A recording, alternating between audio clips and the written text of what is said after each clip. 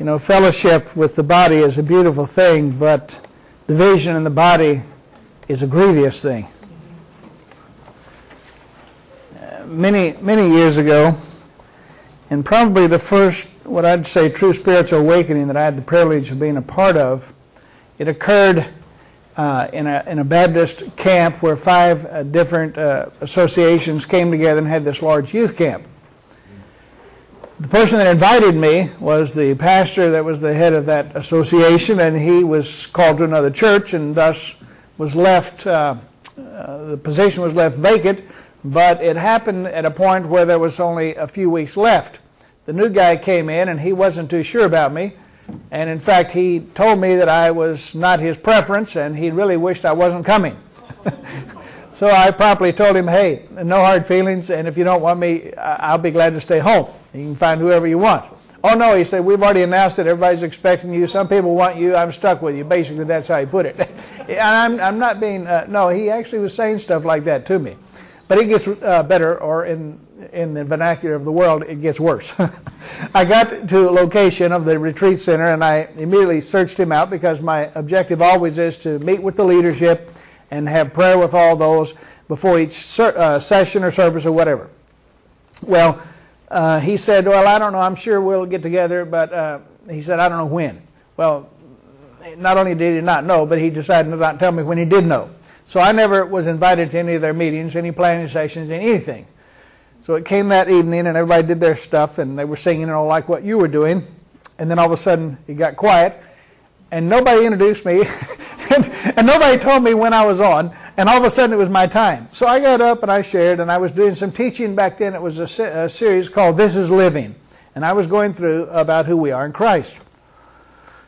And that went on pretty good, and then a couple of sessions in, and they decided I didn't know how to give an invitation because their star person that always walked the aisle never came down, and so therefore they took that job away from me, which I was glad to have because I didn't think they were ready for an invitation anyhow. You know, sometimes we give invitations prematurely when God's not inviting. You know, not that He isn't always inviting somebody somewhere, but not in this mass sort of way. So then they came to me and said, well, we've got this one group, and their dress and their attire and this and that, and so you had those who were legalistic and those who were liberal, and they were taking sides, and they wanted me to deal with that, and so then they got upset when I wouldn't address that their way, and then they had older teenagers there that were causing problems, and they had gotten word that these kids were doing some drugs on the side, and that they were sneaking around and looking in the girls' dorms and all that. And so now they came to me. They said, okay, you're the camp evangelist. That's what they call me. And so it's your job to fix this problem. So you have to go take care of them. So I said, well, okay, if they give it to me, you take it and God will provide. So I went and I told them, I said, hey, look, what you're doing is clearly wrong, but that's up to you. I said, I'm not here to tell you what to do or not to do. I'm just here to tell you you're missing out, because I've come here to give you something and to share with you something and to be available to you, to help you in a way that's going to make a difference in your life long term. I said, if you'll just take time and hear me out, I'll guarantee you'll be glad you did, and your life will never be the same, because I know what the Lord did in me. I know what He can do in you. So now we're talking about fellowship here. So I have no fellowship. I've got all these people and no fellowship. Fortunately, that one pastor that invited me, that recommended me rather, was there, and he was encouraging me, and there was one other person there that I knew, and so they were my sounding board. But now, and so now I've got these 2 ruffians that are about 19 years old, and so they came at lunch. I was sitting by myself at a table when everybody else had people sitting around them, and I'm sitting by myself. I was the persona non grata. Is that how they say it? So, and then these 2 guys, the rejects, they came and sat with me, and they said, hey, I kind of felt like David. When David was kicked out by Saul and he was running around, and then all the bad guys rallied around him, and turned out they weren't all that bad after all. They just needed a leader. And so these 2 guys came and they sat down and they said, we like the way you treated us as equals and you respected us. We like that you didn't try to cram something down our throat. Can we sit with you? We want to talk.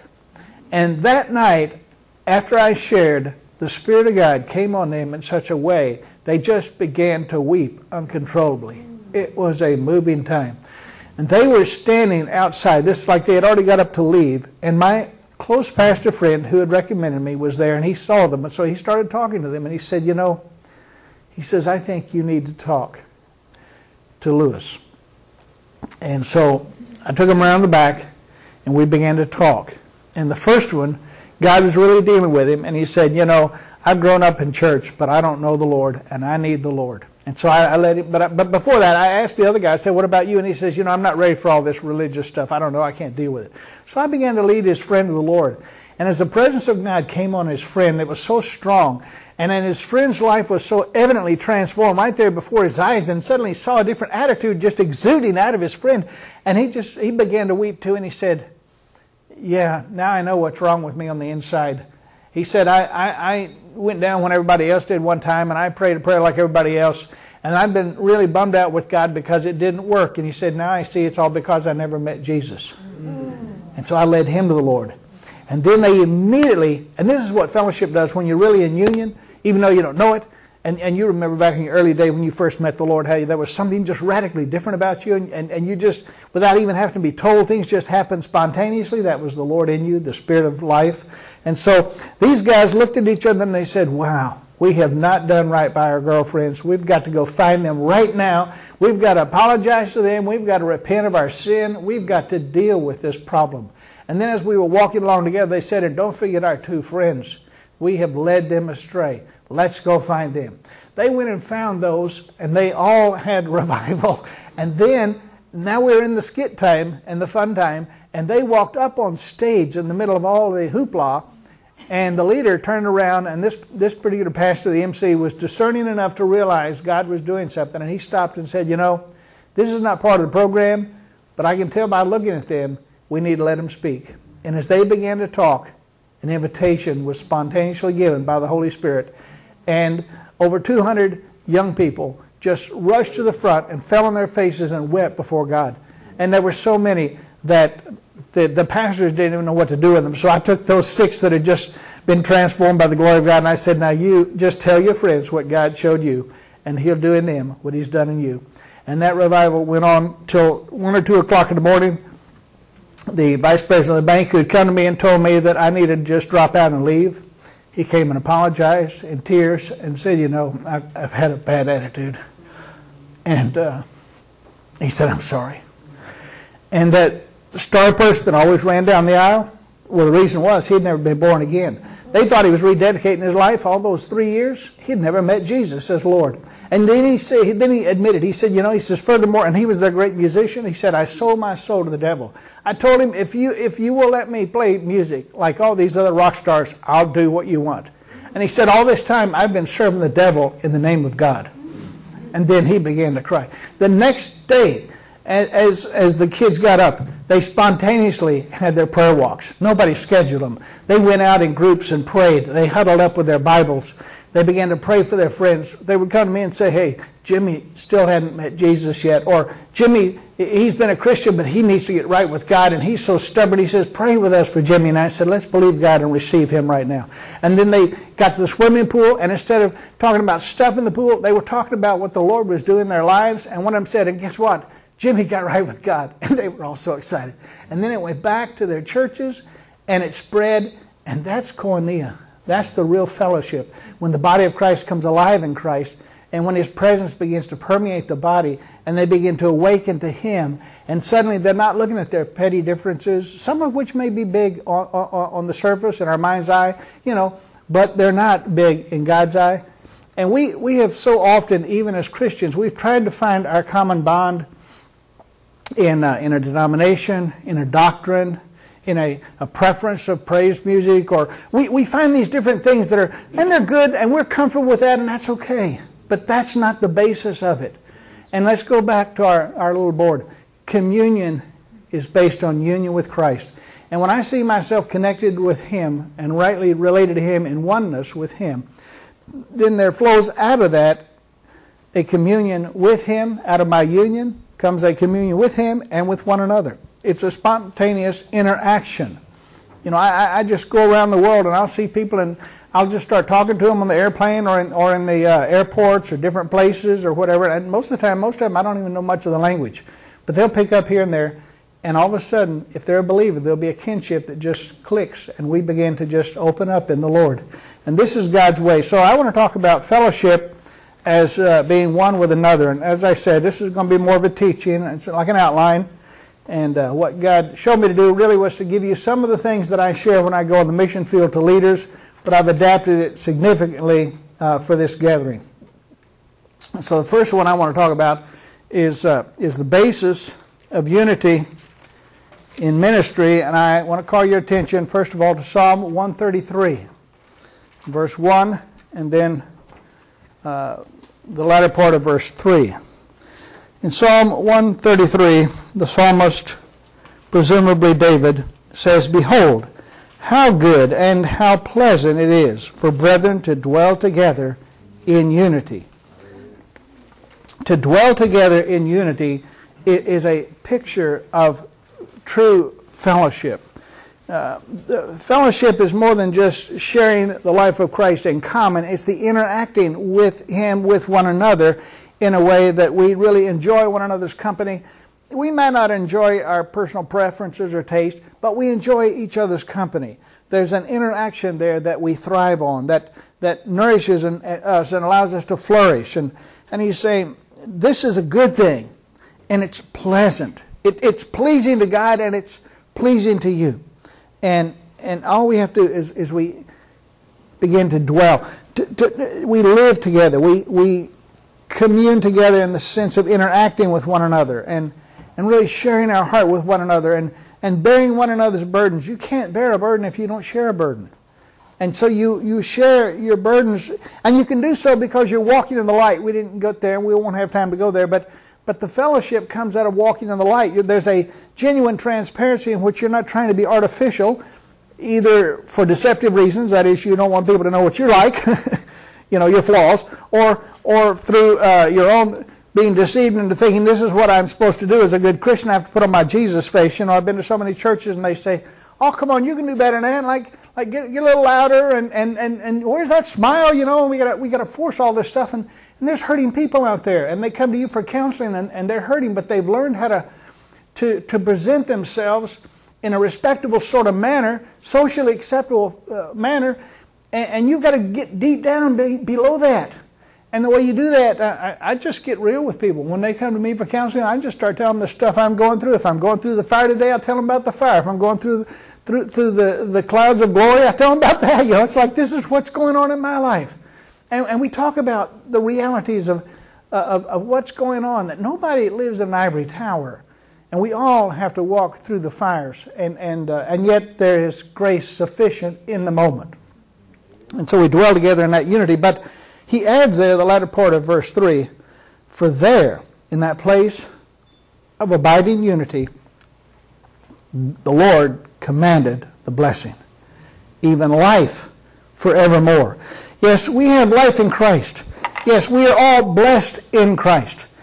But if we want to experience the body life of the Christ in you, ministering to the Christ in me, and of His life being free to be fully expressed one to another in the uniqueness of our own personalities and our own gifts and talents and abilities and our own experiences of life, then he says, dwelling together in unity, the Lord has commanded a blessing. He's saying there, he says His blessings will flow freely in and through you as you come together in unity and harmony. But when we gather in a group, even though we have things in common, if we're not really open and commonly sharing out of the fullness of our life in Christ, then what we do instead is we quench the Spirit. Rather than release the flow of His Spirit, we are actually blocking and hindering His very life. So what I say in summary is that you must see yourselves as one in the Lord, one with Him and one with one another. So we see all of our uniquenesses and differences. That's okay. That's by design. But also by design is to see through that. See, like Paul said, we're not judging any man after the flesh anymore. We're not assessing anyone based on their externals. We're seeing through to their true self, their true identity, their true personhood, and we're tapping into that gold mine of life in Christ within them, so that we're going to draw His life one from another. I tell people, and quite honestly, Lou, my wife, is Jesus to me. I see Jesus in her. I experience Jesus through her. Even when she stumbles and fumbles, Jesus still comes just sneak it out, somehow. He's always there. And there's a presence. See, we're talking about a presence. And when you walk in the consciousness of your union in Christ, you're walking in the fullness of His life. And His presence is manifest. His presence is made known. His presence is evident. There's just an element that is there by His Spirit. And it comes out in whatever way it's needed as He deems best. So that's where we start. See yourself as one with one another in the Lord. Galatians 3:28. He talks there about how that He has made all of us one. There's neither male nor female. There's neither Jew nor Greek. That none of these surface things are relevant anymore. They're not a factor anymore. Galatians 3:28. He says, "For we've all come together and we're now one in Christ." And so he says, thank God for your distinctives and your differences and your neatnesses. Okay, but don't dwell on that, because that's not makes you who you are. I'm counseling with a situation now that I can't begin to go into because it is so delicate and so personal and beyond confidential. If it was ever heard, somebody would be able to figure out who I'm talking about. But this particular person is struggling, and everybody has tried to fix this person by fixing the externals of her life. And it's really about her identity in Christ. And we talk about that here. We know about that here. But so often people come to us with their so-called presenting problems, and they're very real and they're very intense. But those are not their problems. And so we've got to help them get beyond that to see that it's not about these external issues, as big as those are. But let's fix the internal problem, and let's get focused on your inner self, and let's get settled about yourself within yourself, and then you'll be free to be yourself. That's the beauty of it all. Freedom comes from within in Christ and because of Him. Well, another one that I think is important here on the basis of unity is that you must be in agreement with your co-workers here, with the body of Christ certainly, but more importantly with you as a group, as co-workers, as co-laborers, Paul calls us. Amos 3:3 poses a question. How can two walk together unless they what? Unless they agree. Are we in agreement? What does it mean to be in agreement? It doesn't mean that we always see the same things the same way doctrinally or politically or whatever it might be, but are we truly in agreement? Are we letting those surface things be a barrier and a hindrance, or are we still going to be in agreement because our common bond is Christ in us, and the life of His Spirit is what makes the determinant in terms of where we go and what we do? It's not a matter of what I think or what you think. It's not a matter of what I want or what you want. It's what does He want?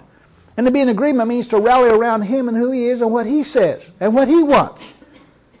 And so if we're going to really function in unity as in the body in this matter of fellowship, must be in agreement. And that leads us to something quite similar, which took place in the book of Acts on the day of Pentecost. It said they had been waiting around, and Acts 1:14 says how they were all together in one accord. And then in Acts 2:1 it says, and so when the day of Pentecost was fully come, it says there they were, what? Together in one accord. So you must be in one accord with your co-workers. You must be together. There must be a cohesiveness, a coming together, and there must be a one accord. Now I love how it says, as Jesus explained when He first got His first 12, and He picked the 12, and He brought them together, His first 12, the apostles, and He said, first thing in Mark chapter 3 or 4, He says that first of all that they would be with Him, that they would be with Him. It wasn't about doing anything; it was just about being with Him. You see, so we're in union with Him, we're in communion with Him, and with one another. You see, they were all unified. They all were together, rallied around Him, and thus it wasn't anymore about what they wanted, although they had their moments when they had their sidebar conversations, but it was really about moving with Him. Wherever He moved, they moved. As He went, they went. Whatever He said, they did. There was no discussion or debate. There was an allegiance and a loyalty, a commitment and a trust and a co-sharing. And it always amazes me, even Jesus himself handpicked the one who would betray him because he was in it and among them, but not really of them. And yet Jesus was not afraid of him, threatened by him, or intimidated by him. Jesus picked him. And Jesus knew he was stealing from the money bags. But Jesus wasn't panicking about how we're going to pay the bills. You know, but here was a guy among them, and even they were able to go forward, and Jesus was able to share and invest in his life. I mean, who got to take the first Lord's Supper? Judas. Wasn't even a believer. The traitor. The one who betrayed our Lord. And here he is taking the cup with the rest of them. Wow. I mean, Jesus is just not threatened by our flawed flesh. Believe me. It doesn't shake him up at all. He's bigger than all of that. One accord. And so we must function in unity and in harmony one with another. Someone read part of this in the Ephesians 4 passage, but Ephesians 4 and verse 3, he talks about the importance there of being in working together, endeavoring to keep the unity of the Spirit in the bond of peace. And what he's referring to there is the importance of functioning in unity and in harmony. Now, notice he doesn't say we've got to be in unity. He says we keep the unity of the Spirit. See, that's our union. It's already there. We're one in the Spirit. Let's just preserve what we've got. Don't lose sight of what we have. Don't lose sight of what we are. We are one in the body of Christ. We are one body, and we are united in Christ. So let's don't focus on the things that are of a divisive element. If there are problems among us, for sure, let's get reconciled. Let's resolve it. Let's talk it through. Transparency. Walk in the light. But by all means, preserve the unity of the Spirit in the bond of peace. Real peace. Not just this grin and bear it kind of stuff, but the real peace that passes understanding, the kind of peace that you can feel the vibes. You know, you've been around people in groups and you can feel the vibes, and they're not good vibes. They're like, whoa, something's going awry between me and that other person, or there's something about that person that's just bringing some negative stuff here. And you sense that. And so he says, let's endeavor. Let's throw ourselves into this wholeheartedly. Let's be those peacemakers, those that would preserve the unity. And that involves going to someone. I've had to go to people and share some hard stuff.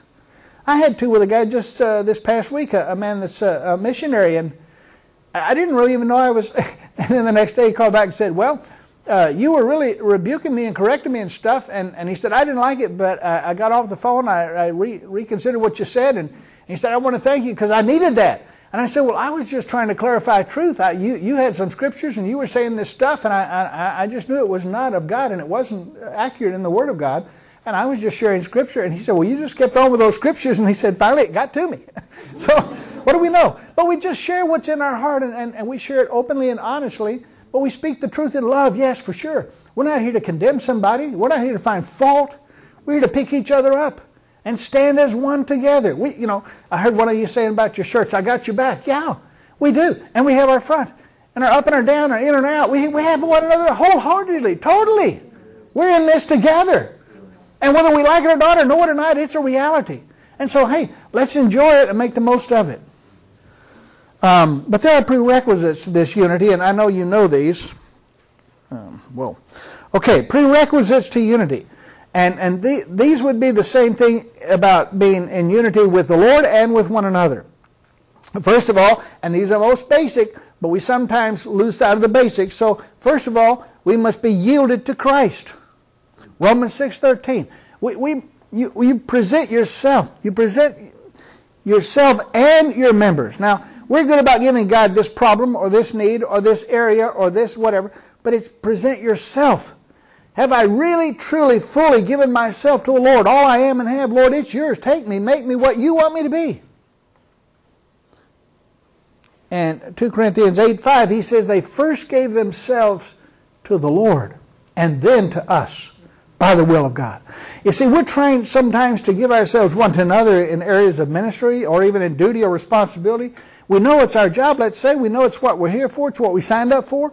But sometimes we struggle with that. Well, let's go back. Have I really fully given myself to the Lord? Or if I have I lost sight of that? You're not your own. You bought with a price. Your body's His temple. Got too many people still wanting what they want. You know, this business about choice, it's not your choice. The moment you said I do to Jesus and acknowledged Him as Lord, lordship means the one who's in control. The Lord is the one in control. If His Holy Spirit's in control of you, you had no choices here. Your choice is, I chose Him. And my choices are what He wants is what I want. That's why Jesus said, I didn't come to do my own thing. I have come to do your will, O God. A body you have prepared. And I'm it. And have your way in me. And yeah, I don't like the cup. The cup of death. Who wants to go through that? It was bad enough that He went through a lifetime of rejection. Now to go through pain and suffering, and then the worst of it, to be rejected of His Father. This is bad news, my friends, in anybody's book. But Jesus says, but I'll take it, because it's my Father's will. And Father knows best. So I'm going to trust Him with this and go with it.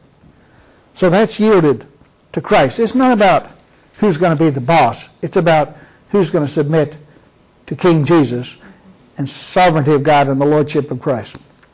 But that leads to a similar line of thought, and that is to be controlled by the Spirit. Ephesians 5:18 we know says, be filled or controlled with the Spirit. Well, we're going to see why this is important in a minute, because only under His control can we truly be in control. Control is important. It's just a matter of on what basis am I in control. If I try to be in control by looking at things and saying, well, I got to manage this and micromanage that, then we're always scurrying about and we're always restless and stressed and whatever. But if we just rest in His control of us, He'll enable us to exercise control over that which is our God-given responsibility on the earth, whether it be in a job or a ministry in counseling or in your family or with your children. He'll cause you to exercise responsible authority and leadership and guidance and control. So under His control, you're in control. Any other way, you're out of control no matter what you think or feel. And then that would bring us to being submitted to His lordship. Submitted to the Lord. Romans 12:1. We present our bodies, and so we present ourselves to Him.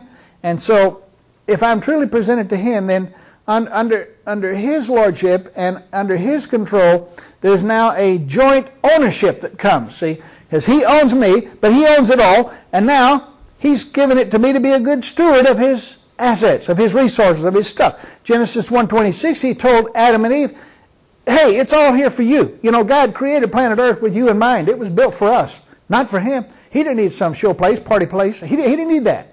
But He built it because He was putting us here. And He made sure that we had everything we needed. And then Paul told Peter, for us to freely enjoy. He says, hey, I want you to enjoy it, and it's free. Just make the most of it, but do right by it. Be good stewards of it. And so He was putting them in a place of authority so that we might reign in life by one, Christ Jesus. Reigning means to exercise responsible authority over things. Not to dominate and dictate, but to care for and to preserve and protect one another in the body of Christ and God's resources as well. But, you know, here's the thing. As I look at all that and in my own life, and then Jesus makes this other interesting statement, Matthew 25:40, He says, but as you've done it unto the least of these, you've done it unto me. You see, our stewardship is over one another. And one day it registered with me, and this, but I had to come to it through this progression I'm talking to you about here. I had to be yielded to Him and under His control and submitted to His lordship and presented to Him so that He could rule over me. And then I saw it. Unto the least of these as unto me. So Lord, You're saying the way I treat others is the way I'm treating You. And that's an eye-opener. Just think about it. So what You're saying and the way you're treating others, the way you talk to them, either at their face or behind their back, you're talking to your Lord. As you've done it unto me. He says, you're doing it unto me. They may be the least in your eyes, but it's doing it unto me. You see, we are one. And so the Christ in someone else, they might be stumbling because they don't fully know who they are, or they've lost sight of it. Maybe something hit them, blindsided them that was so hard it knocked them for a loop. let's don't just come down on them for that fault or failure. Let's be there to help them and pick them up. I remember years ago our daughter was telling us about a situation in her school, and she said, you know, Dad, there's this boy and girl, and they just keep making mistakes, or they mess things up, and they don't wear nice clothes, and they're dirty and they stink. And she said nobody likes them, but she said, I keep trying to be their friend, and then the people don't like me. But she said, I just feel so bad. And she said the other day the little boy, he was sick, and he got sick, and he threw up, and the teachers and the kids just started yelling, and the kids were laughing and making fun of him, and the teachers were getting mad at him. And she said, Dad, what can we do about this? And so anyway, I checked into it, and the principal investigated. You know what? The reason all of that? They were living out of an old abandoned school bus, and they were very poor. And nobody had bothered to see what their circumstances were, and why they came to school dirty and didn't smell nice, and why they were having problems, and they were sick because they weren't eating right, and they were acting crazy because nobody ever taught them any better. And here my daughter was just trying to reach out to somebody, and everybody came down on her. You might be the scapegoat in some stuff. Take it. Take it. Somebody's got to be willing to take it. You know, feeling good isn't what life's all about. Glorifying God means letting Him have His way with you, and that might mean that death works in you so life can come to someone else. It might require some pain and suffering in you so somebody else can be relieved of their real heartache, which is on the inside, where they're void of life in Christ. Now, let me conclude this section. Living in unity is about godly leadership. And so you here are the leaders in your group. So you, as we all know, we lead by example. I mean, we're exhorted to be an example to the believers. But let's consider the example of our Lord Jesus. And I'm not talking here about imitating Him, but I'm talking about something entirely different. But I want you to look at His life in just a couple of ways here real quick. The example of Jesus, first of all, is the servant king. Let's think about it. We know that Jesus is King of kings and Lord of lords. Well, that means that we're the kings and we're the lords, however you want to put it. We're in those places of authority, but He's king over us. But He's the king. Now we know that. And yet when He came, look what He said. Luke 22, verse 25. Let's examine that for a moment. King of kings and Lord of lords. And yet how did Jesus conduct Himself as the king? Now here He comes. Is there pomp and circumstance with Him? Well, riding a donkey might be considered so because there was a crowd, and they did wave some old palm branches. Nothing like a red carpet, though, by any means. But Luke 22 and verse 25. And Jesus said to them, the kings of the Gentiles exercise lordship over them, and they that exercise authority upon them are called benefactors. Now, verse 26, this is the clincher. But you shall not be so. He says, be done with that humanistic thinking. That may be good for the world and their way of doing business, but it's not God nor His way of doing business, because God's ways are not like the world's ways, and He's come with a new and a better way. In fact, it's a living way, and that way is Jesus, who is the way, the truth, and the life. But it shall not be so, not with you. But he that is greatest among you, let him be as the younger. The younger was the person that didn't have any say in anything. They were considered kind of, the runt. You don't have anything to do. You don't have anything to say. You just don't have a voice in anything. And he that is chief, as he that does serve. And then verse 27, this last phrase, Jesus says, but I am among you as he that serves. But I am among you as he that serves. He said, I didn't come to be served, I came to serve. He said, I didn't come here so I could just let all of you do all stuff for me. I didn't come here so I could accumulate the things of this world, the pleasures of this world, the possessions of this world. He says, this stuff means nothing to me. I've got so much better than that. He said, I came here to show you how much more I have available to you, but I came here to serve you. That's why He did the foot washing. He was saying, look, I'm here to meet your most minimal need. I'm here to address you at the point of your hurt and pain. I'm here to attend to you in whatever way you have need of. Jesus came with that servant heart, and he was there as one to serve. So the first example of Jesus is about being a servant king. So our privilege is to do in the same way. And the relationship between co-workers must be one of mutual submission, which is where now we go, have to be filled with the Spirit in Ephesians 5. We go to verse 21, where he says, submitting yourselves one to another in the reverent fear of Lord, or fear of God. So we're going to present ourselves one to another. We're going to give ourselves one to another. We're going to share ourselves one with another. This me, my, and mine mentality of a selfish self-preservation is out. We walk through this world with an other-centeredness now. We're no longer caught up about ourselves. We're settled within ourselves about ourselves because we're complete in Christ. We're the best that we can be. We don't have to get anything more, fix anything more. We've got a lot to give now. And we can be poured out as a thank offering daily unto Him as we invest our lives in others, as we go. You know, Scripture says, as you go, preach. We think standing up here is preaching. This is just a small part of it. To preach means to proclaim. And he's talking about as you go, pour out your life to others. As you go, give yourselves away to others. One time years ago, when I was a counselor at First Atlanta, I was discipling a man who had been one of my counselees, and I was, at that time, a speaker once a month at the Bell South Business Bible Study Luncheon. And so I went over there, and this man went, and I spoke, and on the way back, some 4 or 5 blocks we walked, and we turned the corner, and we heard this loud explosion. And I looked down the road, and there was this car with the hood was raised, and there was a woman on the road, on the side of the pavement, and another woman standing there screaming. And the woman on down there was also holding her hands over her face and screaming. And what had happened as we approached was that she was trying to do something to get to start, and with a screwdriver, and she touched the battery, and it blew up, and the battery acid blew right in her eyes, and she was blinded and in severe pain. And as we move in the Lord, we just simply do as we see our Father do, and we say what we hear our Father say. And I just saw immediately in my hand reaching out and touching her on the head and just praying. And so I reached out and touched her, and peace in Jesus' name.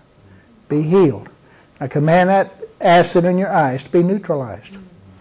And then I just pulled back, and suddenly the woman stopped screaming and crying. She pulled back her hands, and she looked up, and she said, Jesus has set you here for me. Jesus brought you to me. You see, you are the hands and feet of Jesus. We don't know how He wants to express Himself. We just walk in total availability to Him with an openness to Him. But if we're focused on our own problems and needs, if we're going along mumbling and grumbling and complaining about what we don't have or what we didn't get or what somebody else did or said to us, we're going to miss Him and what He's doing around us. And because of that, we're going to miss out on the privilege of being a channel of blessing. You know, God told Abraham, I'm here to bless you so that you can be a blessing, Genesis 12:2. Blessed to be blessed. Blessed so you can be a blessing. A channel of blessing. Sure, we get to get in on it, but not so we can hoard it, but so we can be dispensers of His glorious life and share it and invest it in others. That's the best investment we'll ever make. Living in unity, the example of Jesus, the servant king. And the other one about Jesus I want us to look at is the supreme ruler. Yes, He's servant king, but He's a supreme ruler. But how did Jesus conduct Himself as the supreme ruler? In John 15, 12 and 13. Let's look at that a moment.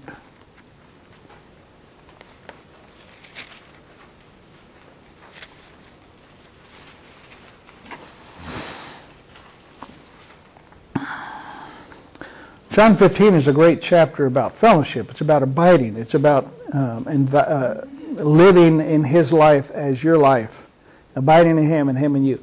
But as we go down here to verse 12, this is my commandment, that you love one another as I have loved you. Understand about commandments. Commandments when I get a command from the Lord, it's not like I've got to somehow conjure up the strength and ability to follow through. This means the Christ in me is going to enable me to do whatever the command says. And He in me is what? He's love. So I'm full of His love if I let Him fill me. And therefore I'm free to do what? To love. I mean, that's all I can do if I'm full of Him, because that's all He does. So if I'm walking in union and communion with Him, then out of me just is a river of life flowing, yes, but a river of love, because His love is His life.